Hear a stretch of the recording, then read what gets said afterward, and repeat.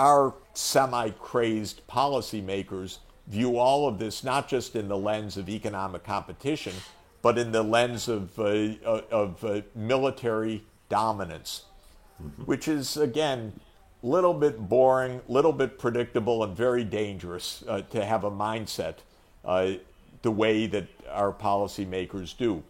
That's what's going on right now. This is a war of technology, they think. Now, as an economist, it's all mind-boggling to me because in economic think, technology is the way we do things, the way we solve problems, the way we overcome climate change, the way we stop poverty, the way we treat people for health.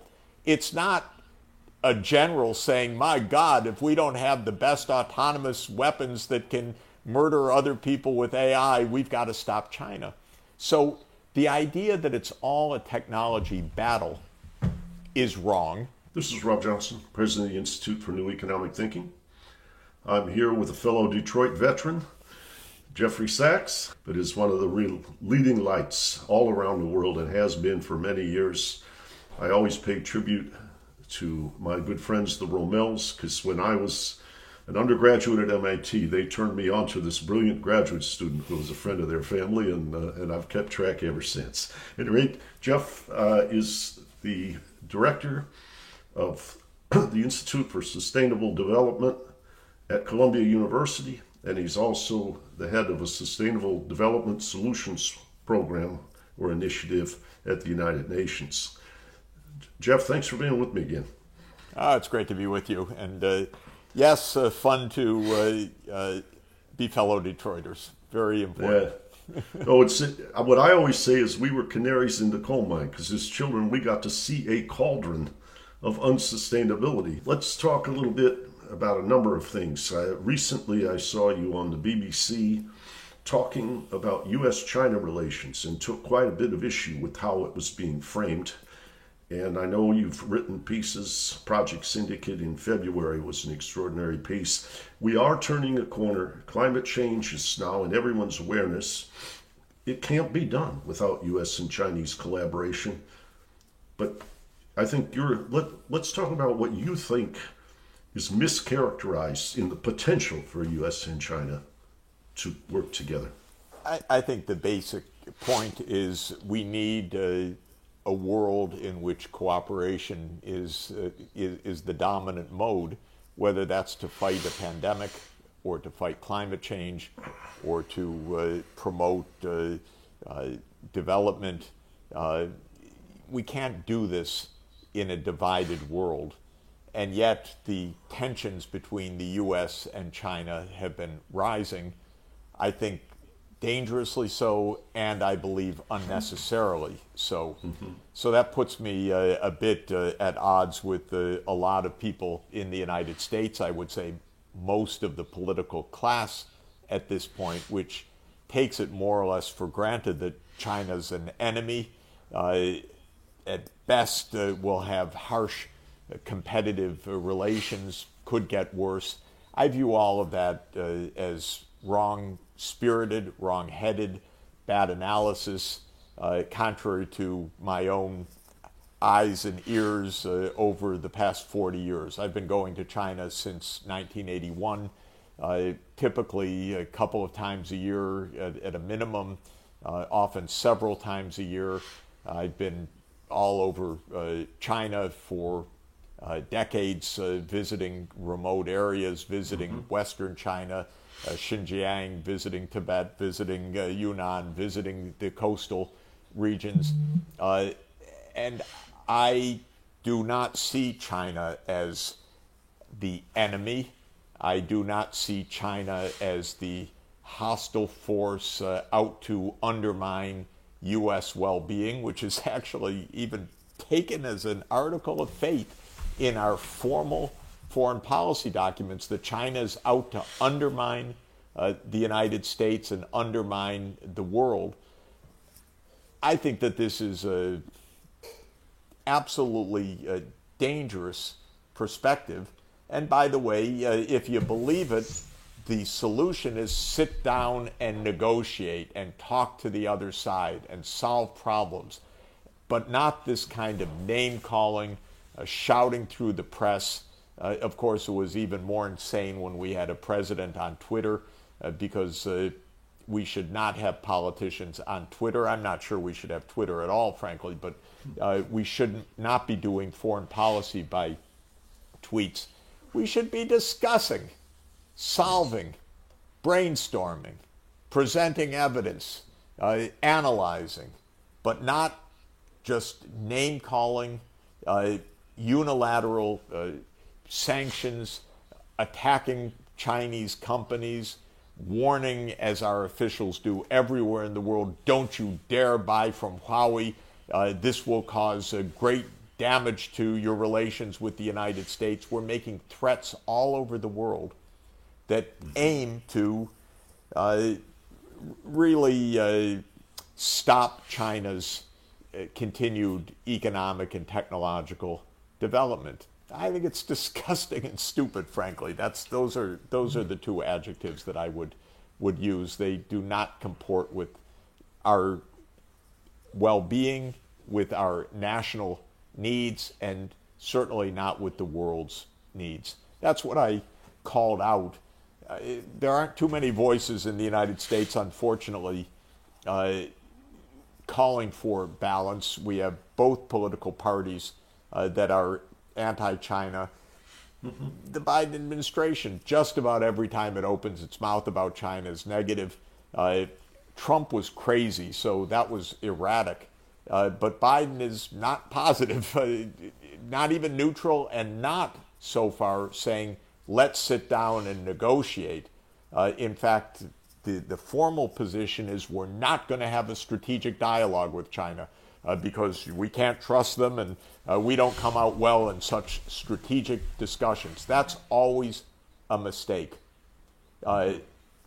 President Kennedy said, let us never negotiate out of fear, but let us never fear to negotiate. That is the right position. And the position is sit down and talk, because so much is a misunderstanding, so much is biased thinking, so much is lack of perspective that unless we talk, we can't understand each other and we can't solve problems. The U.S. is the one that walked out of all the agreements, that doesn't abide by international agreements. We're the one that say, no, we're not going to be part of the International Criminal Court. We're the ones that is not a party to Convention on Biological Diversity. We're not a signatory of the International Covenant of Economic, Social, and Cultural Rights. There's so many parts of international law that we don't abide by, because a lot of United States action really is in the kind of Trump mindset. He put it, vulgarly and crudely, but it is no one's going to tell us what to do. Not the UN, not anyone else, as if law is some kind of punishment. Well, if you think that you're almighty, then you say, I don't want to be constrained by international law. And that has been a U.S. view of the U.S. right wing for a long time. But I think China actually wants international law, because they see that with international law, they wouldn't be held back. They would be responsible for their own development. I think that they are proud and believers that if they have an international rule of law, they're going to thrive.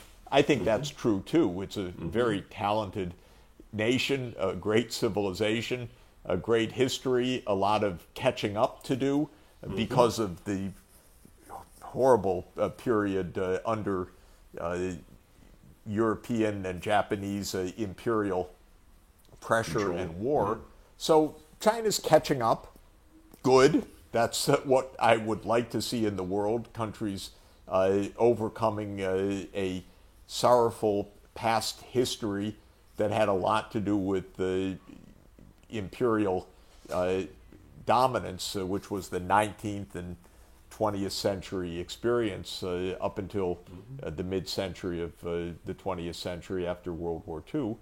And that's not pernicious, that's not against U.S. interests, but it is pro-China interest. And my feeling is that's great. I want to see China develop. But American policymakers are, they're horrified. Oh, they'd be bigger than us. Well, yeah, they have 4 times the population, so of course China would be bigger than us. Oh, they would catch up in technology. Yeah, why not? Capable people investing heavily in research and development. The idea that that necessarily diminishes the United States is the kind of dangerous zero-sum thinking that will get us into a lot of trouble if we persist in that. And you're right, Rob, that the playbook is the Cold War, and there is a reading of the Cold War that, God, didn't we do great? We went toe-to-toe with the Soviet Union, and they ended up collapsing. That's not how I read the Cold War. I read the Cold War as strongly unnecessary, extraordinarily dangerous, almost brought the world to annihilation. Annihilation, I'm not using the term casually. And something that we should be trying to avoid desperately, not to go back to that kind of danger which existed in that time. I'll cite my acquaintance and recently partner in making a video, Daniel Ellsberg, whose book, The Doomsday Machine, talks about not just the bilateral conflict, but the burning of the upper atmosphere and the nuclear winter that can destroy, basically turn us into an ice age and destroy the food sources all over the earth. And no one has been more vivid, more correct, more perspicacious than Daniel Ellsberg about these risks. That's a phenomenal book, The Doomsday Machine, but it's based on a phenomenal history. He was assigned, as you know very well, as a RAND officer after being a brilliant student in the first days of game theory at Harvard. That's right. He was assigned to look at nuclear policy of the United States, and he came to the horrifying realization that we had a finger on not only on the button, but on the button that would destroy the whole world, and that our doctrine was just about any accident could trigger a full-scale nuclear attack that by U.S. intelligence estimates would take out 700 million people or so, because it was going to be an attack to destroy the Soviet Union and China. Even if China wasn't directly involved, why not? We should target them as well. And then, as usual with the idiocy of our intelligence agencies, they didn't understand any of the atmospheric dynamics and the physics that would have ended our lives too. I think that, there's a funny kind of blind spot that I saw you take on that BBC program, which is a lot of people in the United States say China is an authoritarian country and they don't treat people right, and in some regions there's pretty good evidence for that. And you said, yeah, but what about how the United States treats people like African Americans and runs its prison systems and all the kind of things? That we're not in a place where, what you might call, we're going to go save the world unless we change how we practice what we preach ourselves. And I thought you're standing up to that mind frame really created quite a luster, quite a momentum in that conversation on BBC. I have a foreign policy doctrine I call Jesus' foreign policy, because in the gospel, of course, Jesus famously says, why do you point to the mote in the other's eye when you have the beam in your own eye? And what Jesus is doing in the Gospels is explaining basically how not to judge in the wrong way. And he is saying, you better take care of your own base, your own ethics, in order to be able to be ethical with regard to others as well. Yes. And yes. we have, of course, a terrible blind spot. Here, the United States has walked out of the Paris Climate Agreement under Trump, walked out of the World Health Organization under Trump, walked out of UNESCO, cut aid, behaved atrociously, imposed unilateral sanctions. That's all abroad, not to mention all of the civil rights and human rights violations at home. And the first thing we do when the when the Biden administration comes in is point the finger at them, even in the shadow of the insurrection that we had on January 6th. Yes. Well, that's not how to behave. How we should behave anyway with the new administration is to meet and say, let's hope for good cooperation and that we can come to mutually beneficial understandings. That's how you greet someone anyway as a civilized human being. But in Alaska, we did just the opposite. We opened first words. What about Xinjiang? What about Hong Kong? What about Taiwan? Fighting words, the very first moment of interchange, as if the United States didn't have a lot of explaining to do about having a weird psychopathic president over the preceding 4 years, and can we pick up the pieces to get something normal going again?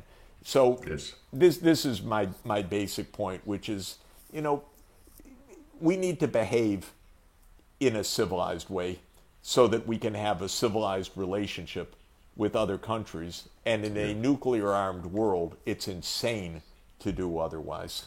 I've seen you in the halls of the Vatican. I've seen the things you're exploring on what you might call framing the relationship between economic theory and the deeper moral teachings. Well, I do think, as you know, what Pope Francis is telling us is extremely pertinent for us. He's written 2 wonderful encyclicals, one called Laudato Si, which is about climate change and about environmental destruction. And he says, do not destroy creation. We depend on it. We are part of this world, and nature doesn't forgive. It will kick back very hard.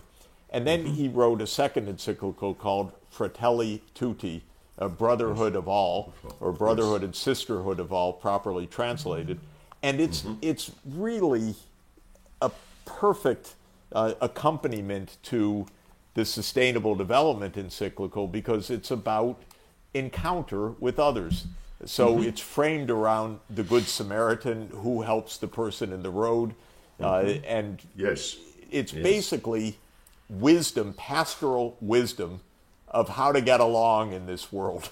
And I think that is part of ancient truths. Of course, the ancient world also had its nonstop wars and genocide, so it's not as if they knew necessarily better, but the teachings of how to get along we can remember as being extraordinarily important. And Pope Francis is basically saying right now, we need a world that recognizes its interdependence.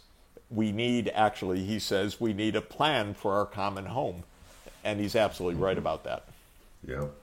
Let me come back a little bit to the dynamic between the United States and China. I've worked quite a bit in China starting around 1990 and ran the Quantum Emerging Growth Fund. Non-Japan Asia portfolio was my focus. I've been going there for many years, and many of the trusted people, I've never met Xi Jinping, but many of the high-level people I have met repeatedly. And they say one thing to me after Donald Trump came into office. We had China 2025, and there are concerns about property rights or access to our financial markets, and we understand all those things. But what we don't understand is why we are being blamed for the American leadership, not just under Trump, but before that, engaging in globalization when we're a very large country that had, at the starting gate, a per capita income roughly 1/40th of the American per capita income. And the Americans did nothing for their own people in the transformation, in the adjustment assistance, in the retraining and reallocation. And the winners got their taxes cut, got to keep their money offshore, exacerbated class divisions. And we were powerless to do anything about that, and now we're being blamed for that. And I think, I didn't have anything to say, but yeah, they are... It's an interesting point. You know, I think, broadly speaking, the notion in any event that China is somehow a source of major U.S. social ills is trumped up, if I could put it that way, wildly. But I would say more than that. There is a point which is true, that as trade with China expanded, there were places in the United States, in the Midwest, I think predominantly, that did lose jobs to the import competition from China. And it's the second lesson of trade, because I used to teach trade at Harvard. It's the second lesson of trade theory, that trade expands the pie. That's the first lesson. But the second lesson is it doesn't necessarily distribute it the way that you would want it distributed. There can be absolute losers and more than fair winners. Mm-hmm. But the theorem that Paul Samuelson, the great economist, proved about trade already about 80 years ago is that the winners can compensate the losers. So that everybody can be made better off. That's what you teach in trade theory, that, look, the pie is going to grow, but the slices of the pie could really leave some people short. But it's possible that those that are getting the huge slice of the pie, they could share something so everybody's slice is bigger than it was without trade. Well, we didn't have that at all, because our society, our politics, our political economy since Reagan was so anti-social democratic, so anti-sharing, that losers were losers in the moral way, not only in the financial way. Hey, if you lost, tough for you. You must be a loser. And Trump was, of course, the most extreme weird expositor, because for him, there are killers and there are losers. So when Trump came in, the only thing he really did was cut taxes for the rich even more. But what he claimed that he was going to do was reverse the trade with China, and that would bring back some jobs. And I think that was a part of his success in 2016 elections, because he carried by a sliver those swing industrial states in the Midwest, and that's what put him into the White House. The truth is, that's not where the jobs were really lost. The jobs were lost to automation, to technology, and so forth. Those are not jobs coming back. So it was all based on, a phony economic or false economic perception. But even if it were true, the right way to handle an issue of inequality is through U.S. redistribution rather than closing down global trade. You close down global trade, everybody loses. You redistribute, then the winners help to compensate the losers. But that's a mindset that America doesn't have, because we're lacking that discourse in American political economy, that winners should help losers.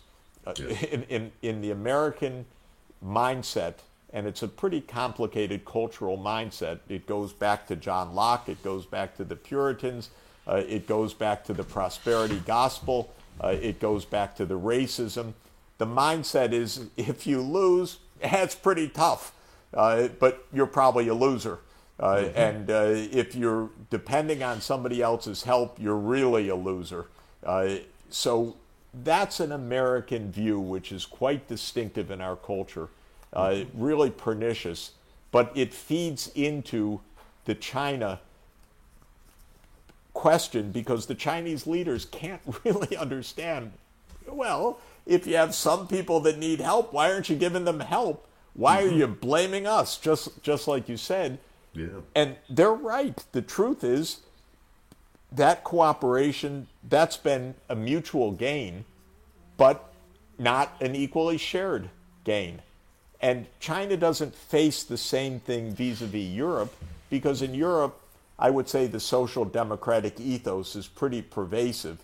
It's not the American ethos that if you lose, that's your tough luck. It is much more, somebody will come to help you pick up, and you certainly won't lose your health benefits because those are for everybody. Yeah, it's fascinating. You're bringing back all kinds of readings. As I mentioned, I was an undergraduate at MIT, and I took history of thought with Paul Samuelson. And, okay, there you go. Yep. He wrote and papers. He made a lot of that economic thought. Yeah, but he made a lot of what I'll put late papers that were like asterisks, because he could see what was happening, particularly as U.S. and Japan pressures and the pressures on the auto industry were emerging. Right after he got the Nobel Prize, I think he was intended to give a speech on international trade, and it had to be postponed till the next year. But he gave a speech that was about that we do not compensate the losers, and it could exacerbate social unsustainability, as we now call it. He also wrote about the implications in a world of changing technology, that the winners get what you might call the cash to go invest in technology, and the dynamics can create a place where in the first allocation you might have been better off, but in the long run you might have been a loser if you didn't do the proper transformational path. He was very unhappy that there was a kind of grandiosity and simplification by the free trade advocates in the U.S., including academics, that said free trade is great, leave it at that. And Samuelson in 1941 wrote wrote a paper that became known as the Stolper-Samuelson theorem. And the Stolper-Samuelson theorem showed how you could have absolute losers from trade in a context where trade was making a bigger economy, just what I was mentioning earlier. So he was the formal author of the models that displayed why you need internal redistribution. His answer was, don't stop trade, but make sure that you take care of everybody. And a lot of free trade proponents failed to add the proviso, take care of everybody, and then the trade opponents failed to understand the benefits of trade. So a lot of people that I'm politically sympathetic with, say on the left or center left, are anti-trade, but they don't understand that's not really the right way to proceed. We wanted an integrated, cooperative world, but we want to take care of everybody. So it's more open trade plus social democracy. That's the Scandinavian vision of this. I think it works the best. Samuelson says, why is it harder for a rich man to enter the kingdom of heaven than for a camel to pass through the eye of a needle? There must be a reason, and I suppose that reason is better known to Europeans who have had to put up with American tourists for a century than to Americans themselves. Affluence breeds self-confidence, even to the point of arrogance. As Samuel Butler said, there is always a certain lack of amiability about the go-getter. And I had my God, who could write like Samuelson, by the way? Oh, man, I know. And I had an experience that resonates with everything that you've been saying about U.S. versus Europe. There was a gentleman named Leif Pogrodsky who ran the consulate for Sweden I know Leif in very New York. well. And I've known Leif because I was involved in the Swedish devaluation when I worked for Soros in 1992. And he and I have worked together ever since. And Leif brought me to a meeting where a bunch of Swedish economists said they wanted INET to consider something. That forever the European model had been considered sclerotic, and the American model of deregulating the supply side to reallocate factors of production was viewed as dynamic and the growth model that should be emulated. And they said to me, given automation and given globalization, and given that Donald Trump is now president, this was 2019 January, what we see is that a Swede says, I love the robots, because it increases that production possibility frontier, the envelope of possibility, and I am confident that I will get retraining, my health insurance, my pension, and my children's education, so I want to be part of the dynamic. In America, you're breaking down. That was the punchline of what Leif wanted me to hear. But by the way, the Swedish model was really always based on that idea that we shouldn't resist actually productivity increases, new technologies, international trade, because everyone will get taken care of. So that bigger pie will end up more vacation time, more leisure time, better health care. So they've been on that theme for a long time, and it's really true that today you get the anti-trade or anti-technology reaction if you don't have a system that shares, because then it really is a fight of losers against winners, and you just end up with social struggle. Well, and going back to the echoes of our time in Detroit, I've seen an awful lot of what I'll call otherness. A man named Arjun Jayadav and I wrote a paper once where we looked at regional variations in economic activity, and particularly places that were being plundered by austere state and local budgets, automation, or import penetration that was new. It was a time of adjustment. And what we saw was survey evidence indicating that these shocks created despair. And what we saw in lockstep was indicators of racial animosity went up with economic despair. So we created what you might call an otherness that promoted a dysfunction, which Peter Temin has written about in his book on the vanishing middle class, where we stopped the rungs in the ladder of the education system because we became so divisive about not educating those others.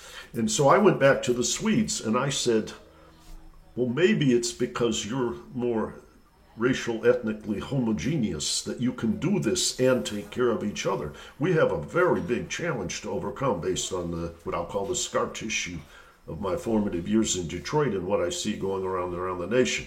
You know what his answer to me was?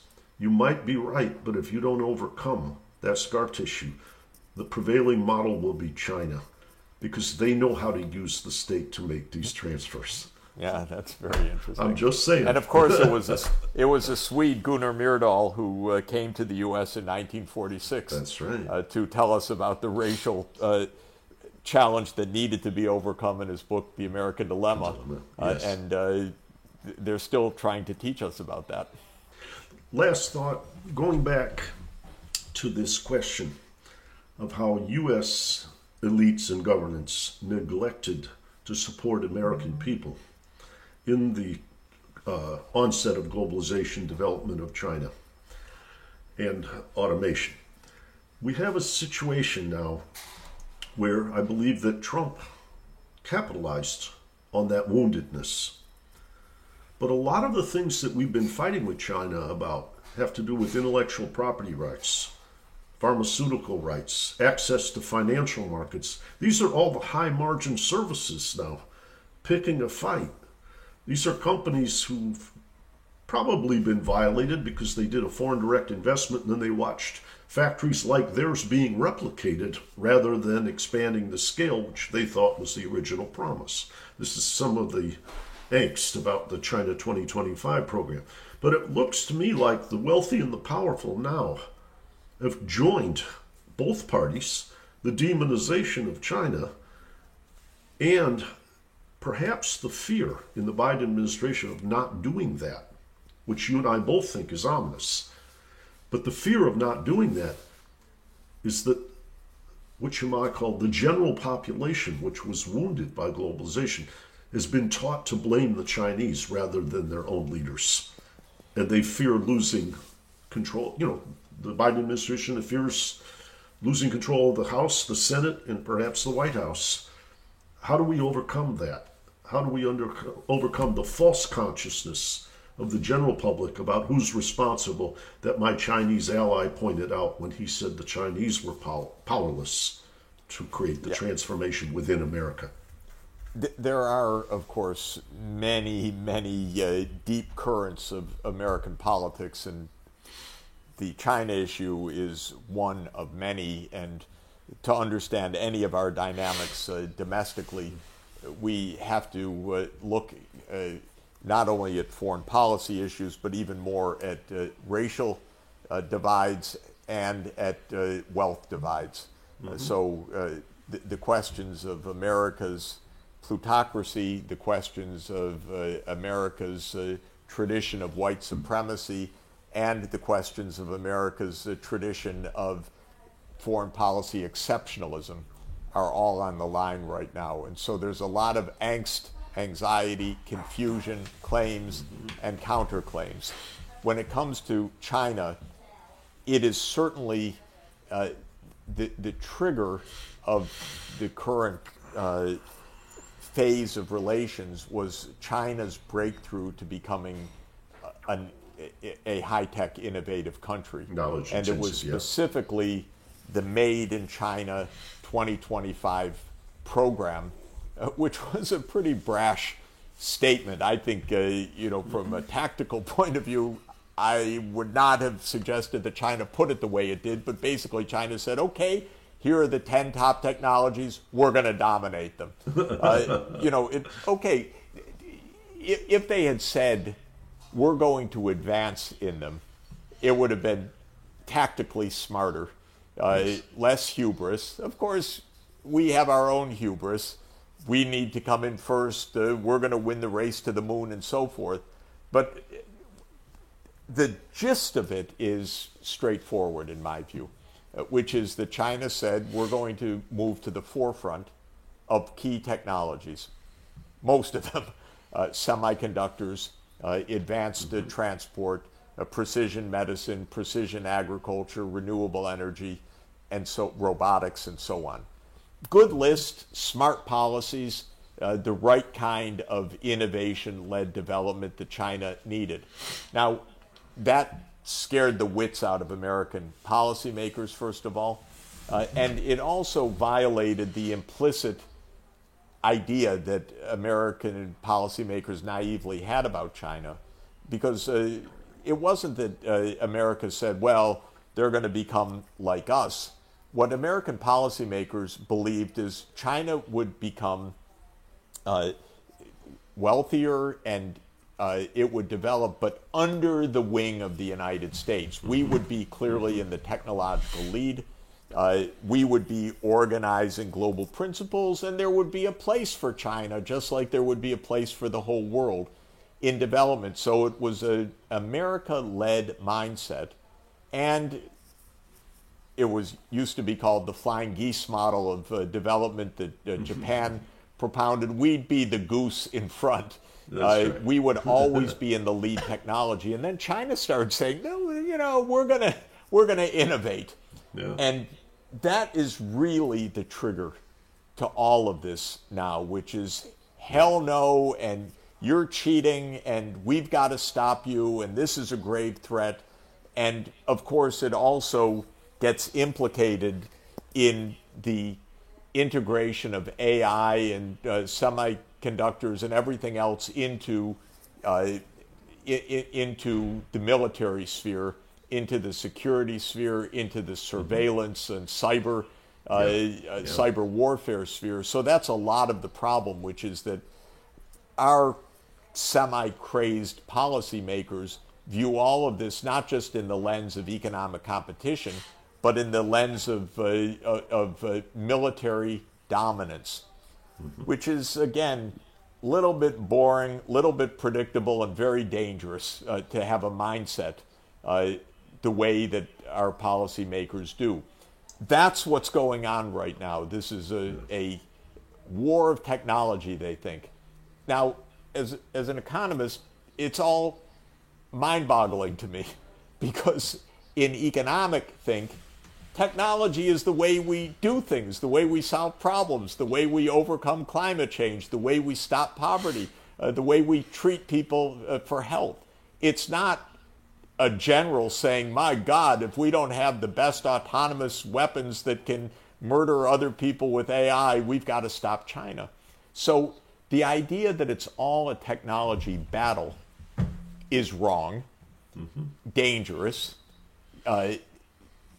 zero sum at best, but negative sum in reality. But that's really what we're up against right now. And that's why the real battle for the moment is America trying to stop the advanced microchips from going to China. I'm almost sure, I'm not absolutely sure because I'm not at the cutting edge knowledge of this, but my guess is that this is a 2 or 3 year workaround hindrance for China, not some existential threat. China now has thousands of semiconductor companies that are being absolutely showered with cash to figure out how to make small nanometer microcircuits. And they're good and they're smart. And my guess is they'll figure out how to do it. And then they'll get on with making low-cost phones again and 5G systems and so on. But it would be so much better if we were recognizing that this doesn't have to be a war to the death, and God forbid that it becomes one, but rather an opportunity actually to decarbonize our energy systems, solve problems of transport and mobility, help poor people get educations. If we thought about it in those terms, we'd come to a very, very different perspective and a new kind of foreign policy.